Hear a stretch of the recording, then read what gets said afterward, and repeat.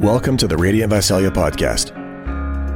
Join us at one of our two services, 9 a.m. and 10:45 a.m. Download the Church Center app or visit our website, radiantvisalia.com, to stay connected with us. All right, enjoy. There is a heavenly city that I'm compelled to find. Let's get past Ephesians, and you're going to run into Philippians.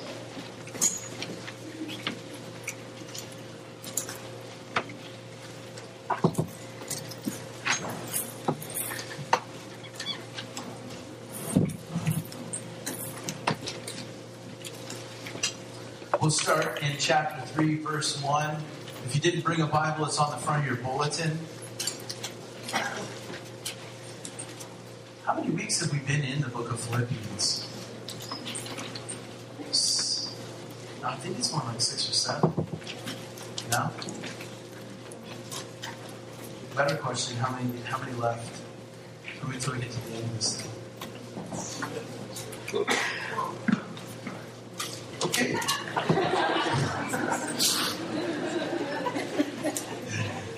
Everyone's looking at me like, you leave the church, you tell us. Finally, my brothers, rejoice in the Lord.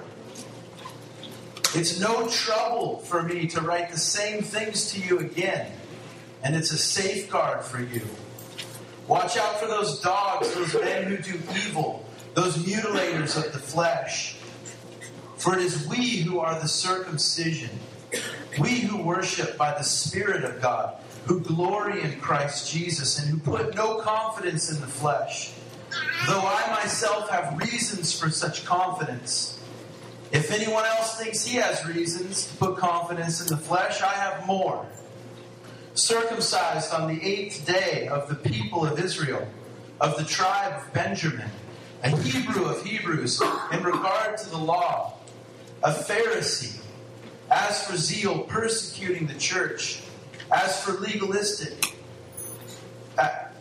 persecuting the church as for legalistic righteousness and faultless. But whatever was to my profit, I now consider loss for the sake of Christ. What is more, I consider everything a loss compared to the surpassing greatness of knowing Christ Jesus my Lord, for whose sake I have lost all things. I consider them rubbish, that I may gain Christ and be found in Him, not having a righteousness of my own that comes from the law, but that which is through faith in Christ, the righteousness that comes from God and is by faith. I want to know Christ and the power of His resurrection and the fellowship of sharing in His sufferings, becoming like Him in His death, and so somehow to attain the resurrection from the dead.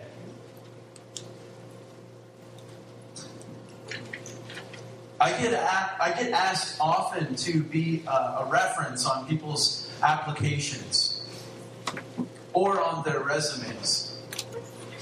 People ask me, can I put you as a reference? I'm signing up for this. I'm applying for this. Can I put you as a reference? And I always say yes. And so if you're wanting to put me as a reference, you can do that. And the reason that I always say yes is because I never get a phone call. I haven't. I got a phone call once from, I think Evan Pack signed up to be a part of a ministry in Washington, D.C. And I actually got a phone call, but it's the only phone call I've ever received as a reference. So you can put me as a reference on your applications or on your resumes because I don't get phone calls. This right here, what we are reading today, is nothing short of Paul's resume. This is a drop-dead resume. And what he's saying to us today is that the most important thing about your resume is actually your reference. The reason that I don't get a phone call is because I'm unimportant. What they want to see is your education. What they want to see is your qualifications. What they want to see is your work history. What they want to see is your experience. This is what they want. And if they do, in fact, phone me as a reference, they just simply want to ask if those things are true. Is this really his education? Is this really his experience? Is this really his character? And I love this passage because I believe that Paul's saying the most important thing about your resume is one reference. My education, my experience, my achievements, my accomplishments, they don't matter. And I trade them in for one reference to know Christ. To put that name on my resume is what I desire. A resume or an application for that matter is a list of your credentials. It's a list of your merits. It's a list of all the great things that you've done. Your skills are listed on your resume. But what is the purpose of a resume or an application? The purpose, that was like one of those questions. It's not a question. What is the purpose? Let me tell you what the purpose of a resume or an application is. It's to get you inside something that you're on the outside of. It's an argument based on your merits. I should have this job, and this is why. I should be a part of this school, and this is why. You're arguing. You're contending. You're waving your resume on the outside saying, let me in. I deserve to be in. This is why I deserve to be in. These are my credentials. What we're reading here is Paul's resume. Jobs don't let you in unless you have the credentials, correct? Other jobs don't let you in because you don't have the experience. Schools, they don't let you in unless you have the classes and the grades. But I don't think that I think that this process of getting into certain things based on our merits, based on our achievements, based on our compliments, is just for the work, is just for work or for school. I think it actually goes in, it actually takes place inside of our friendships. That we actually, in some ways, are looking to put forth the best parts of who we are, because people are, I don't know how to say this, but I feel like people are actually weighing whether they should let you into their life or not. If you're here and you're a part of the dating scene, this is going on. Many of the women here have formed lists, criteria, standards that you need to measure up to. And we're applying with our resume, our merits, contending to get in. I have a job. I love Jesus.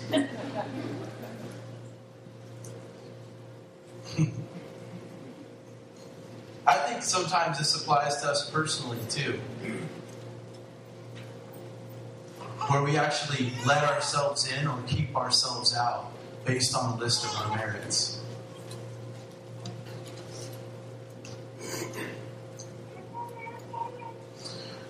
Paul starts this by saying, finally, brothers, rejoice in the Lord.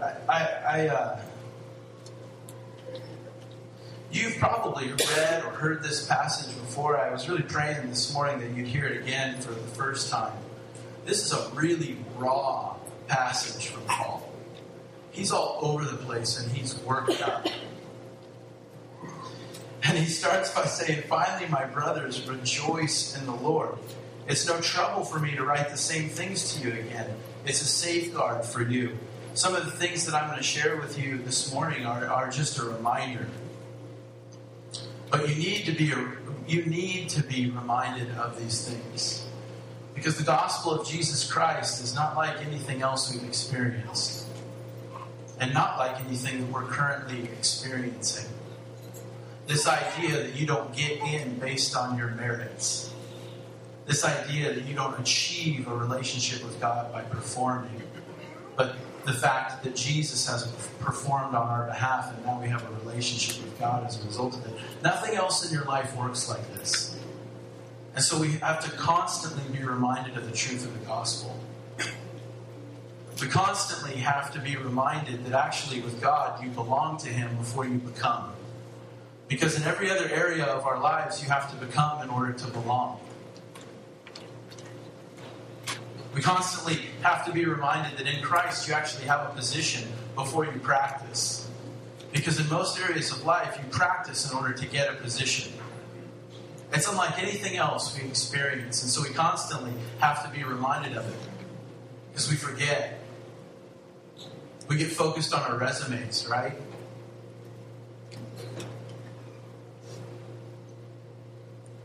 The first thing that he says to him, hey, it's no problem. I'll remind you guys of these things. Watch out for dogs. Men who do evil, those mutilators of the flesh. For it is we who are the circumcision, we who worship by the Spirit of God, who glory in Christ Jesus, and who put no confidence in the flesh. Though I myself have reasons for such confidence. I read this week and I thought, man, I've been told that I'm the light of the world. I've been told that I'm salt. I've been told that I'm a city on a hill. I didn't know that together as a church we are the circumcision. You're a circumcision. I thought, we joked last night about shirts that would say Radiant Church, we are the circumcision.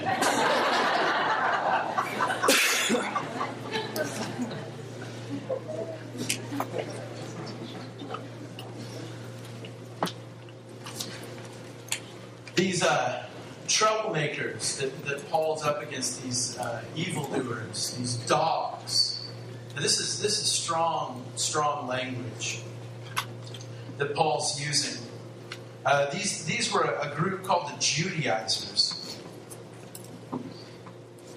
And these guys believed, because what was happening is Gentiles were becoming Christians.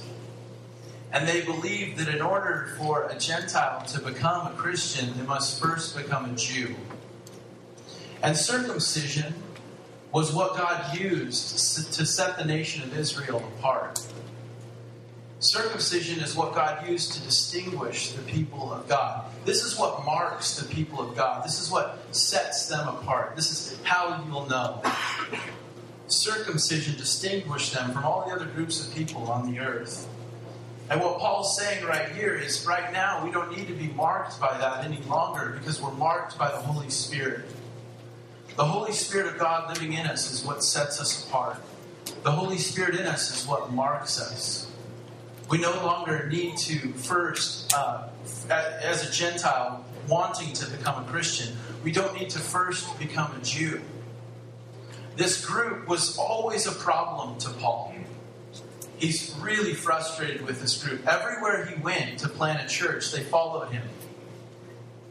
And as he brought the gospel, the good news, which is the cross plus nothing, a group came behind him and said, it's the cross plus circumcision. Every time he preached a message, they would come in and preach another gospel to them. Paul's totally furious with these guys. He's had it. The problem with these guys is that, I think the first thing that Paul's saying to us here is that, and this is strong language, but these religious guys are dogs.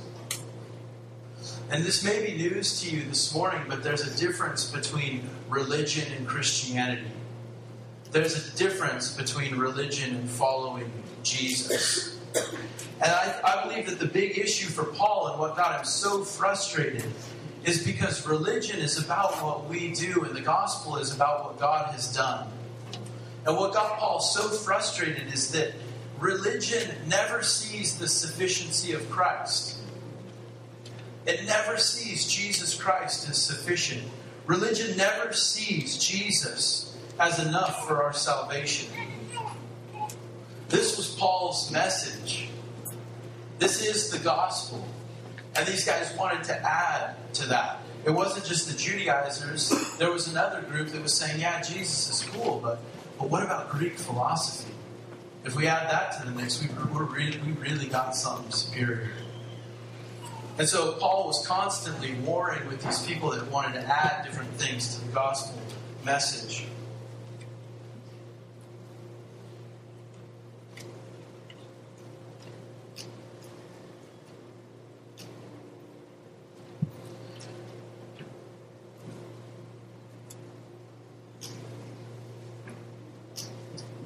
I want to unpack really quickly for you, because I realize that this may be the first time that you've been told that Christianity is different than religion. And I want to unpack that for you really quickly, because this is the point of what Paul's trying to say here in Philippians. And this is why he's so upset with this group that wants to add something to his message. Paul himself had enough morality to stay out of trouble, but not enough to get into heaven. And Paul and Jesus have a real tough time with religious people.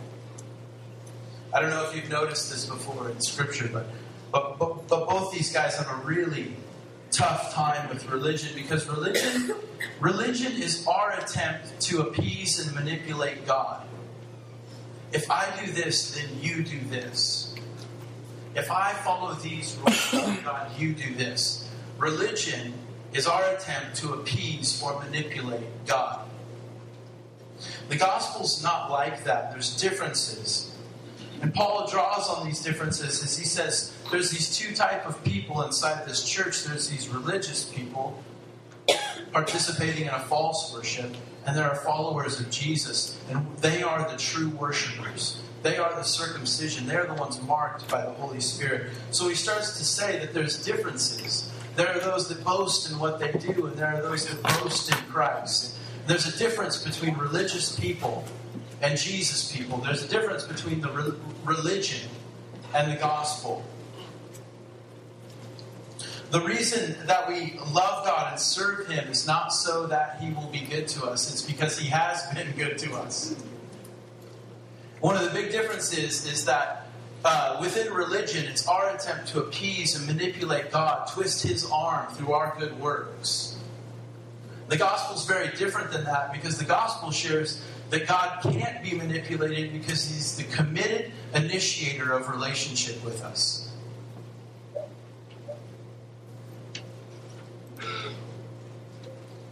The gospel is about a God who's satisfied, can't be manipulated because He's the committed initiator of relationship. Religion always wants to put you first. It starts with you. It ends with you. Religion puts you first. The gospel puts Jesus first. I'll give you some examples of this. Religion says, if you obey, then God will love you. Religions say, if you obey, then God will love you. And the gospel says, because God loves you, you can now obey. He's the committed initiator of relationship with us. It's not, if you are good, God will love you. That's religion. If you are good, God will love you. The gospel is that you're bad. God loves you. Doesn't that make you want to be good? Doesn't that change your heart, your mind, your emotions? The gospel tells us that while we were still sinners, before you did anything, before you attended church here at Radiant, Christ died for you. He's the committed initiator of relationship. It's not if you obey, God will love you. It's that Jesus was obedient and He loves us. It's not if I perform, then I will be accepted by God. It's that Jesus has performed on our behalf and now we're accepted. Religion is all about what I do. Religion is all about I don't drink, I don't smoke.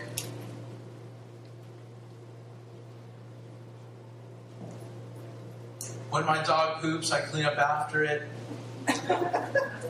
I wear Toms, I recycle. Whatever it is, it's about what you do. The power and the truth of the good news of Jesus Christ is that it's about what Jesus has done.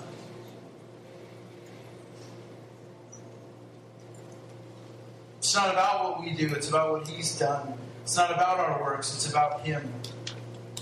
His sinless life, His sacrifice, His obedience, His death, His resurrection. The weird thing about religion, and you've probably noticed this in people, it ends in one of two things, either pride or despair. Because either you measured up and you did it, and you're proud, which is where Paul is at, or you can't measure up, you miss it, and it ends in despair. It's one or the other. A religious person is in one of two camps. They're either proud and self-righteous, or they're in despair, because they can't quite do it. This is a really... so, does that... I won't even ask. I want you to pick up, again, I'll say it again, this passage is really raw. He's really frustrated. And Paul's a scholar. He's really educated. He's brilliant. And I know one thing about scholars, and that is that they're very cautious. They avoid overstatements. Everything that a scholar says has footnotes. If you don't believe me, you can borrow some of these commentaries I read. I mean, I'm like 4 pages in, and I'm like, get to the point. But he keeps qualifying and setting it up. Now, that's not to say this, and it's not to say this, and it's not to say this, but what I'm trying to say is this. Everything is footnoted. Everything is qualified. They're very cautious. Educated people avoid overstatements. That's dumb. You know? They avoid those things. Paul's a scholar. Paul's a scholar. Listen to what he says.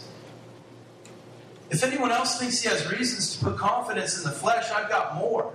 Circumcised on the 8th day of the people of Israel, of the tribe of Benjamin, a Hebrew of Hebrews, in regard to the law, a Pharisee. As for zeal, persecuting the church. As for legalistic righteousness, faultless. Am I reading that right? Is that what your bulletin says? But whatever was to my profit, I now consider loss for the sake of Christ. What is more, I consider everything a loss, compared to the surpassing greatness of knowing Christ Jesus my Lord. For whose sake I have lost all things, I consider them rubbish.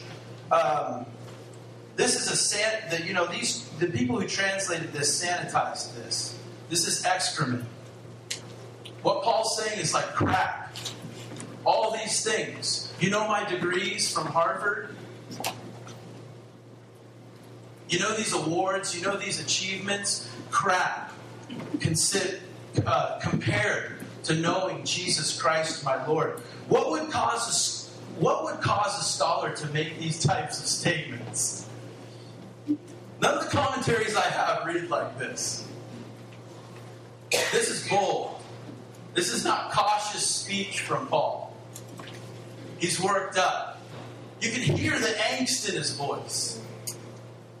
You can hear the longing. You can hear the frustration. He says that something happened. There was a surpassing greatness. He saw something that caused him to get rid of his resume. It wasn't just that he got rid of his resume.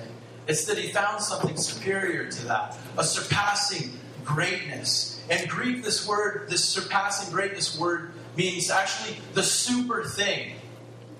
Paul found the super thing. He didn't just let go of these things that he had worked so hard to achieve. He saw the super thing. And all of a sudden it didn't measure up. All of a sudden the things that used to control and dictate his life no longer controlled him. When the sun comes up, the glorious stars can't be seen anymore. The things that so brightly shine in our eyes. I don't know what the stars are that you've been told to reach for. But the money, the influence, the fame, the achievements that you've been told to reach for. What Paul's saying is when the sun comes up, you can't see those stars anymore.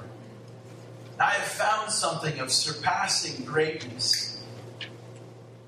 And it's here, he says that the thing that he traded his resume in for was to be found in him. He counts all these things rubbish, excrement, garbage. I don't know what your translation says. But he counts all these incredible things on his resume. Crap, compared to knowing Jesus Christ, my Lord.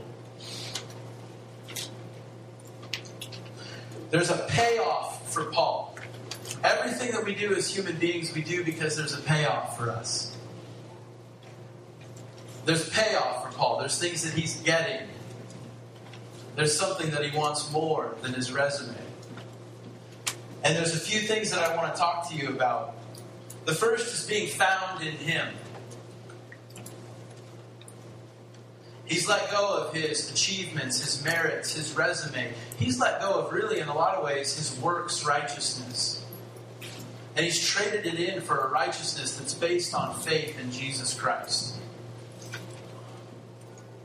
And I love, it's like Paul said, hey, if you think you're going to fit in based on a resume, nobody's resume is better than my resume. And it's not working. And I'm getting rid of my resume because what I need is a reference. What I need is to know Jesus Christ. If works righteousness, right standing, right relationship with God is based on what we do, then I would have had that. I've worked hard for it. I would have had it and I don't got it. I've traded my resume in to be found in him, to have my identity in him. Not my identity in what I do or my achievements or my success, but my identity in Christ. I had a really rough week. I don't know how many people were here last week, and we asked people to fast, complaining. That's the last time I preached that message. I had 2 cars break. Well, first Monday morning, I locked my keys in my car while running. That was the first time I'd ever done that. I had 2 trucks break down on me. Mine was broken, so I borrowed John Brogan's and broke it too. And my computer broke as well. There was just a lot of opportunities to complain this week. And I felt like I'd failed. I don't know. I just wasn't doing good on my fast. I had eaten a hamburger of complaint. And the week started to move on. And I knew I was getting closer and closer to Sunday. And I had nothing. It was Friday, and I had nothing. And then it was Saturday, and I had nothing. And then it was Saturday night, and I had nothing. And literally on Friday, I was panicked. It's been a really long time since I've stood up here and preached, and and not had anything until Saturday night. And I was so worked up. There was so much complaint inside of me saying, this isn't the way it should be. It shouldn't be this way. It's been a long time since this, that, and the other. I should have had something together. And I started to get literally kind of like panicked. And then, I don't know if you guys do this, but I started making up, it's going to be terrible. That's what's going to be the worst part about this, is that Sunday morning's going to be a terrible time together. And I started to seize up. And what I found is I started to explore that. Because I started to dig behind my frustrations and my fears. Why am I so frustrated right now? Why am I so scared? And what I started to realize is that I was supposed to preach on a passage about having my identity found in Christ. And I started to realize that the reason that I was so scared and so frustrated is because I have my identity in being a pastor and preacher here at Radiant Church.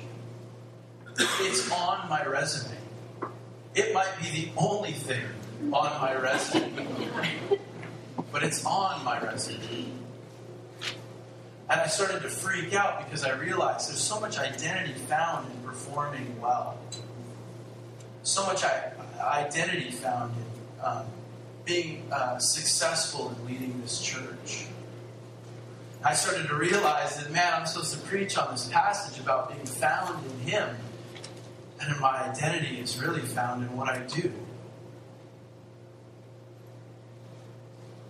And I started to think about my spiritual resume and the anxiety and fear that results from it.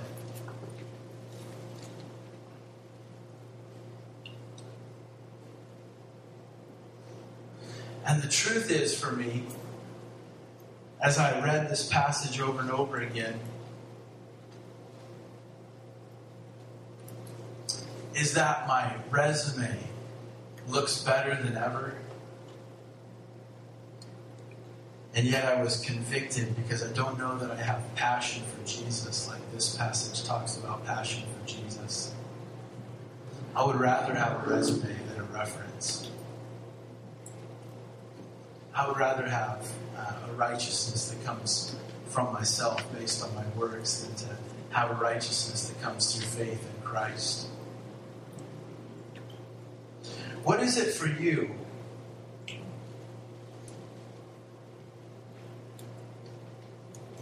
What is it that you find your identity in? What are you found in? If you search your fears and your disappointments, you'll probably find some things that are on your resume.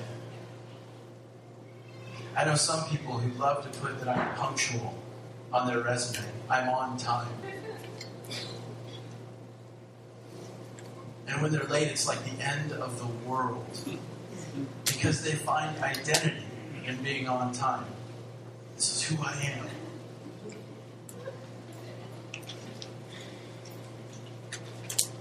Professional. Do you find your identity in your family? And so when things seem to fall apart inside your family, the biggest deal. Because you're not found in Him, you're found in family. That's your identity. Students here with good grades, it's like they get a bad grade, it's the end of the world. Because their identity is wrapped up in being a good student. That's who I am. An athlete, this always goes on for athletes who maybe don't start and now have to ride the pine, have to sit out. It's like my identity was wrapped up in being an athlete. Paul was found in Him. His identity wasn't in his resume. And he had a really, really impressive resume. And he was saying, I'm trading it in.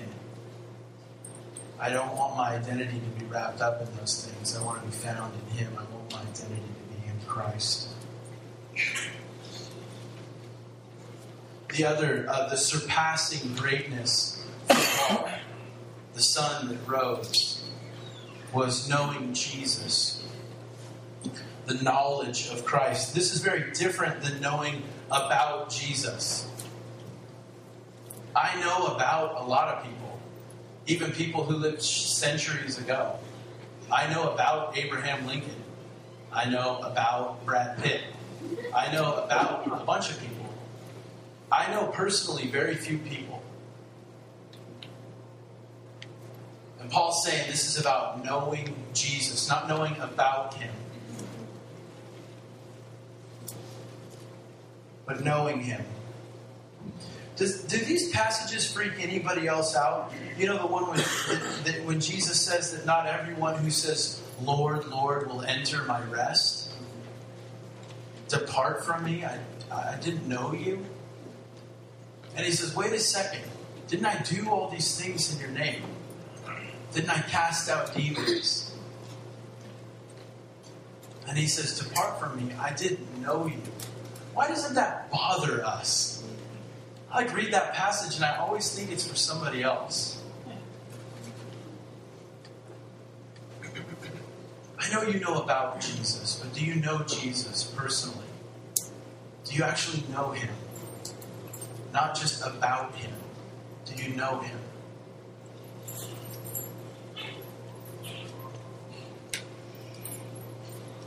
The third thing that Paul says is like one of these gains. So he counted all these things a loss, and he gained some things. And one of the things that he gained when he cashed in his resume was fellowship with Christ. I want to know Christ. and the power of his resurrection, and the fellowship of sharing in his suffering, becoming like him in his death, and so somehow to attain the resurrection from the dead. I want fellowship with Christ. A religious person would never say this. A religious person would never say what Paul just said. Because for the religious person, Jesus Christ is a means to an end. And for Paul, Jesus Christ is the end. I want to know you. I want to know you in power. And I want to know you in pain. I want to know you personally. I want to know about this power, your resurrection. I want to know about the pain of your suffering. I want you. I want to be with you, Jesus. I want fellowship with you. In the stuff that I like and in the stuff that I don't like. I want you. Religious people, they don't do this. Jesus is some sort of piñata where if I do this, then he drops this. We're constantly looking at Jesus and religion as a means to an end. And Paul's saying, no, this is the end. This is the goal for me. Jesus. This is the one reference. This is what I'm trading my resume in for. I don't know if you guys can hear it, see it. We've read it a few times, but there's an incredible amount of angst in this passage. Oh, I got to know it. It's like, all of it. Crap. I got to know him. I have got to know him. My resume is in the way. At this point, it's not even Paul's problems that are in the way. It's his righteousness that's in the way. His resume is in the way of knowing Jesus. And he's like, I count these things a loss for the sake of knowing him. Do you hear, when you read this, the longing for Jesus, the yearning for him, the frustration, the plea for more, the discontent? There's a violence in Paul's voice. I got to get rid of this stuff. I have got to know him. This is Paul we're talking about here. He wrote like half your New Testament. Oh, no. I've got to know him. There's more. I'm frustrated. There's longing. There's desire. There's yearning. I've got to have this.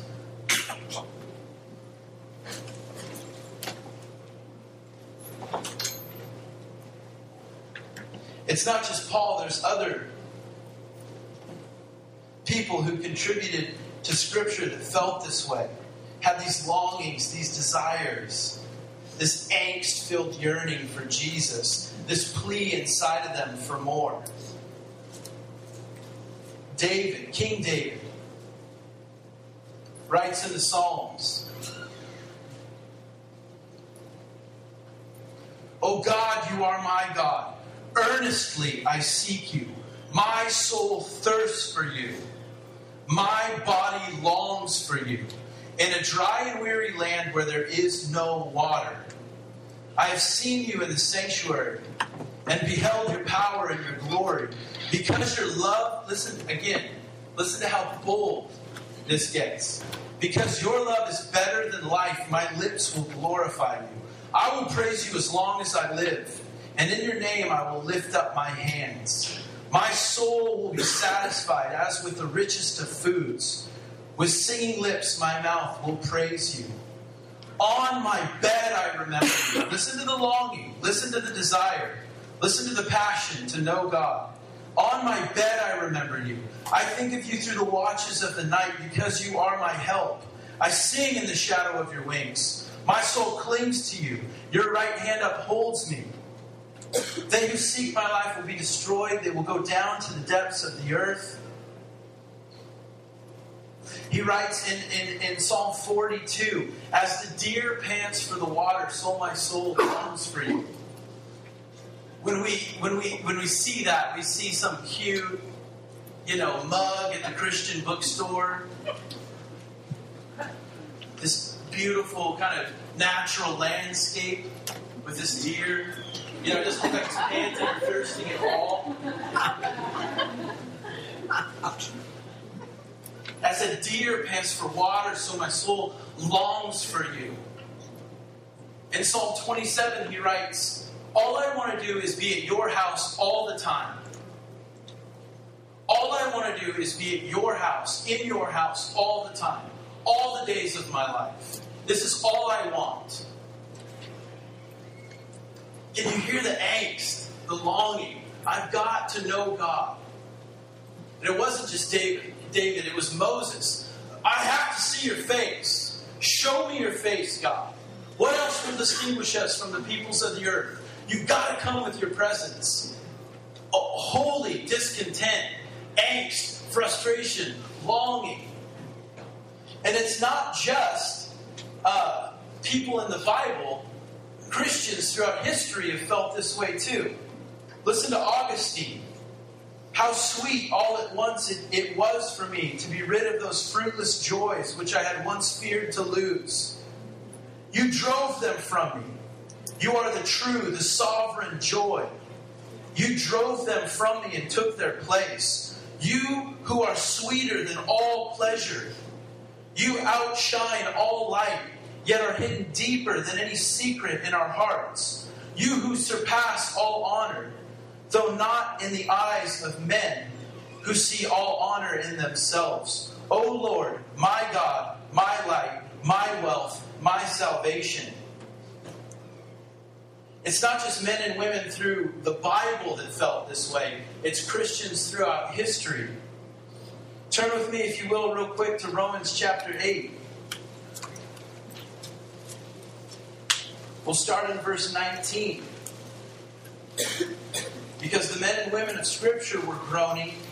Christians throughout history were yearning and groaning. And Romans 8 tells us that actually all of creation is groaning. Starting in verse 19, the creation waits in eager expectation for the sons of God to be revealed. For the creation was subjected to frustration, not by its own choice, but by the will of the one who subjected it, in hope that the creation itself will be liberated from its bondage to decay and brought into the glorious freedom of the children of God. We know that the whole creation has been groaning, as in the pains of childbirth, right up to the present moment.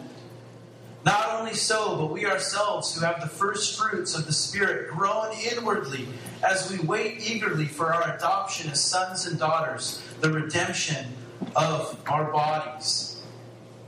It's not just men and women in Scripture who are longing, who have this yearning, who have this angst inside of them to know Jesus. It's Christians in history like Augustine, and there's many others. This deep longing inside of them. Yearning, angst, frustration. I've got to have more of God. It's creation itself. It's all groaning. And the question that I wanted to ask you today is, why aren't we? Why aren't we? Why are we so easily satisfied? Why is it enough to come to church and hear a sermon? Why is it enough that the 49ers are 5-1? Why are you so easily satisfied? Why doesn't your soul yearn? I read this and I'm like, what's wrong with my affections? Do they know a different God than I do?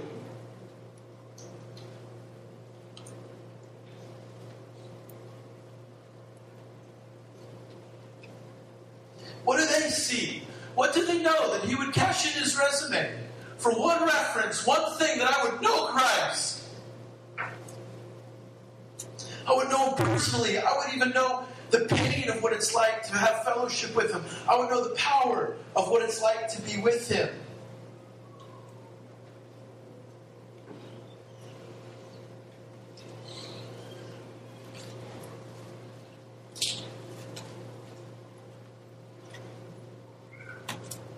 Sean, would you come? I think it would be right to worship.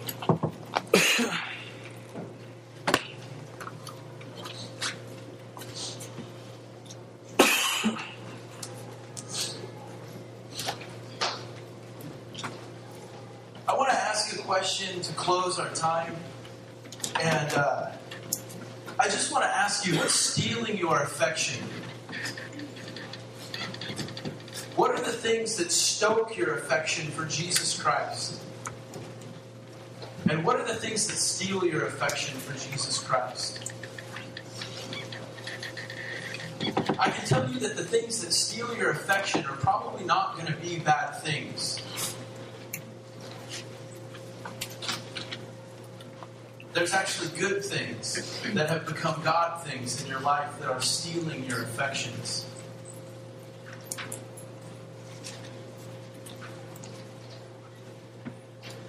I want us to see how raw this passage is.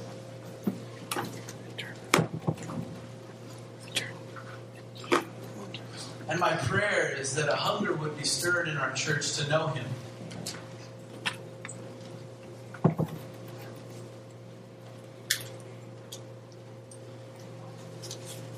My resume, I don't know about yours. I don't know about your resume, but my resume is better than it's ever been. I have more to show for my life than I ever have. And yet, as I read Paul and read David, and read Moses and read Augustine, I couldn't help but to feel like I had lost some sort of passion for His name. Some sort of deep hunger to know Him.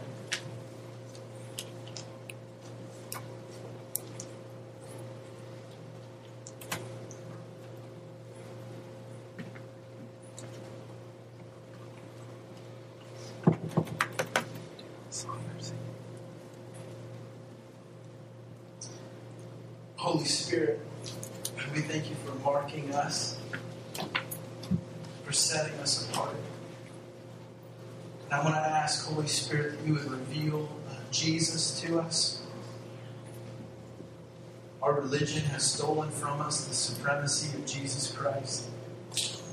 We don't see Him as enough. I pray, Holy Spirit, that You would show us Jesus Christ high, lifted up.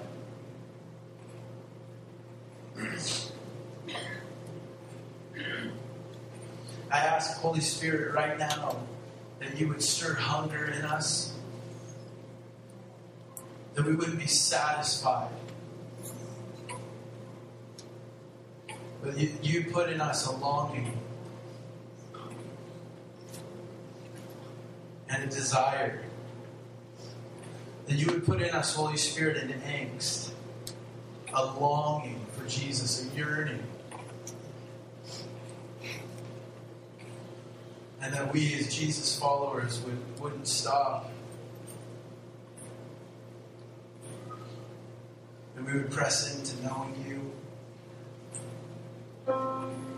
In Jesus' name, amen.